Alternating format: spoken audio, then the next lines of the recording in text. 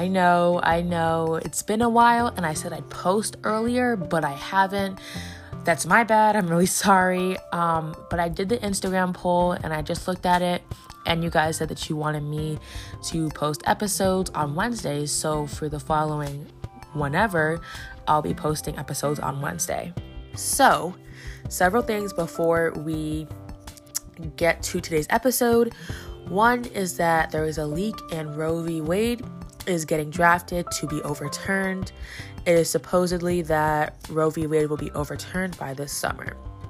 I'll be posting some information, facts, resources on my Instagram and possibly on my TikTok as well.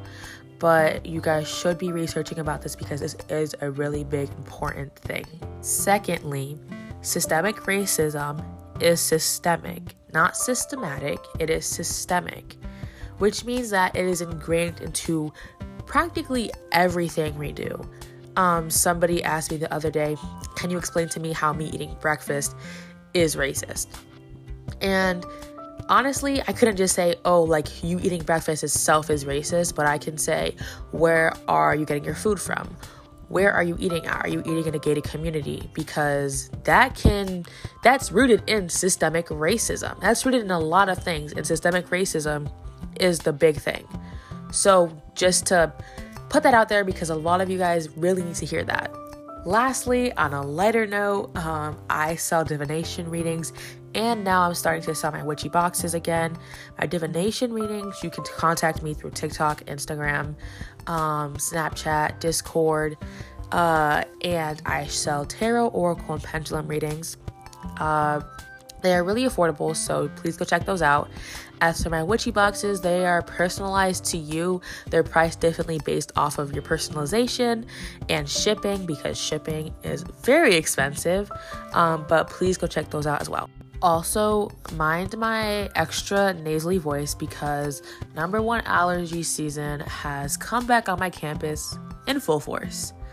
But today's episode is a semi-new topic where I'm going to start and talk about mental health. I'm going to talk about like the importance of self-care, what mental health is to me, stigmas and stereotypes, and then some disorders. With that being said, the Oxford Dictionary definition of mental health is a person's condition with regard to their psychological and emotional well-being. So, a lot of people think that mental illness and mental health can be used interchangeably. I know a ton of people that use those two words interchangeably, and it really irks me because those two things are not the same. If you search up mental illness, one of the things that will pop up are lists of mental disorders, most common types. When you search it up, depression is going to show up, anxiety is going to show up, bipolar might show up, ADHD is a really big common one, probably like short-term memory or dementia. And then the people also ask on Google, which is like, what does mentally ill mean? What are the 5 signs of mental illness? What is a mentally ill person called? And mental health, a lot of things that will come up then is self-care. What can I do to take care of myself? Why am I going into this state of depression? How can I fix my mental health? I like to think of mental health as like an umbrella term, or not even an umbrella term, but more like of a gateway to other things. So like your mental health can lead to mental illness. Having a bad mental health can lead to mental illness. Having a good mental health can lead to self-awareness, things like that. However, a lot of mental disorders are genetic. They aren't someone's fault. They aren't someone's karma. It's just how you are. Everybody's different, which is why self-care is really important. Self-care is defined as the practice of taking action to preserve or improve one's own health. Self-care doesn't just mean physical, and it doesn't just mean mental health. It just means taking care of yourself. Self-care can look like taking a mental health day off from school, off of work, journaling, meditating, or like practicing mindfulness, which I know I don't like mindfulness either, so it's not for everyone. listening to music, taking a shower, drawing, painting, just talking to yourself, talking to like a therapist or someone that's willing to listen to you, organizing your altar or a bookshelf, watching TV, also looking at pictures of puppies and videos of puppies, because that is the number one thing I do in my time. Also note, when I say talking to like a best friend, you're also asking them to talk to them, because not everybody is in the mental and like headspace to listen to you trauma dump, to listen to you talk about your issues, because they can be going through stuff as well. That doesn't mean that your relationship should be one-sided. It just means that everyone is going through things and you have to take that into account. Which brings me to my next topic, which I love talking about, which is stigmas and stereotypes, because a lot of people don't even know it's there. It's in the media, like your doctor's office, how some people learn their practice. These people that we call our doctors, midwives, pediatricians, therapists, psychologists, all have biases that they have used at one point or another within their practice. Whether it's when you bring up a disorder you're curious about and your therapist shuts it down by saying how bad it is, or that the doctor in the ER who won't prescribe you painkillers because Black women have higher pain tolerances, or you look like someone who's on drugs. Personality disorders have a lot of stigma, as do people on the autism spectrum or any neurodevelopmental disorder. And then especially invisible disabilities like PTSD, which PTSD isn't always invisible, but it's not 100% visible to everyone, especially if you've dealt with it for many years and have learned to, quote, control it or hide it or take care of it. Some stigmas that you definitely would have heard of, or stereotypes I should say, are that people with antisocial personality disorder are all psychopaths. That's just not true, and is also just a very outdated term when talking about people with antisocial personality disorder. Or like watching the movie Split, which that man was just on demon time. Let's just say that, because now people automatically assume that people with DID are crazy, or that they all have at least one bad alter that wants to do these things, which is not true at all.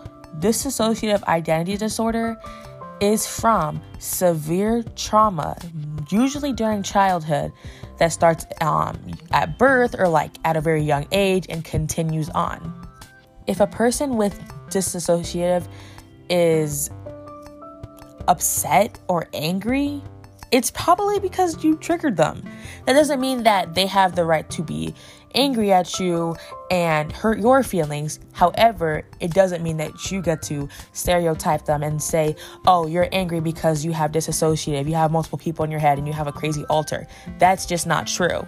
And perpetuating these stigmas and these stereotypes is the reason why we still have them. Also, getting a second opinion when it comes to the DSM is a great thing, because there are a lot of people that get diagnosed with schizophrenia that just end up having dissociative identity disorder. And I know a lot of people are going to say, well, DID is very rare. Yes, it may be rare, or it can also just be that a lot of people can't be diagnosed. They cannot afford it. They're not, quote, worthy of the aid they can get to get a diagnosis. And even if it is rare, that's still a lot of people. There's over 7 billion people in this world. So for it to be so rare that there's only 1% of the world, that's still like close to 100 million people. Another thing is that self-diagnosis is the reason why people can get future diagnoses by doctors in the future, because without researching your symptoms and realizing this is not normal, or this is a normal for me, but this is not how it should be for me, is how people end up going to the doctors. A lot of people have this stigma around self-diagnosers where, oh, they're just looking for attention. But if that's also the case, maybe you should think about why this person is looking for attention instead of just dismissing them and saying, stop being extra. But as you can see now, a lot of people that are self-diagnosing are usually just, oh, I know I have this, I know I have that. Based off of these things, based off of all the research I have done, I have put my symptoms down. I have done the work. Like, a doctor is still a person too. They can get diagnoses wrong. The DSM caters to a certain person, to white people, to white boys. Like ADHD, it caters to little white boys. In the sense that little white girls or little black girls, little girls of color, they have different ways of expressing their hyperactivity. They have different ways of masking, and they are much heavier maskers than, say, a little white boy, because he doesn't have to experience systemic racism and the patriarchy and misogyny on top of other things, which is also why I made a TikTok a little while ago saying how a lot of Black people have PTSD from the racism they experience on a daily basis. Systemic racism is systemic. It means that it is our entire system. Our entire system was built from the ground on racism by Black and Native slaves. There are so many things to account for that the DSM, one, it can't all fit into the DSM, but also the people creating the DSM aren't going to consider this high enough priority to add into the DSM. Although, if that is the case, there should just be at least a subtitle, a note, a something that says, one, the criteria for each person is going to be different. These are just averages. And yes, there are some, but when people say these are just averages, they don't account for people of color. They're just saying based on the same group of people that we tested, if you fit into the same criteria as them but have a symptom different, that's okay. That's fine. We need to have more research on these topics. We need to have more awareness brought to these topics, especially in the Black community, in the Black female community, in the Hispanic community, in the Asian community, in the LGBTQ community, because these things are what impact us. Our mental health is how it defines our day, how it defines our week, our month, our year. Our mental health, our mindset infects our mental health. If our mindset isn't in the right place because of outside factors, then our mental health can't be into the right place, which is why we develop depression, which is why we develop anxiety, far worse than what we are already going through.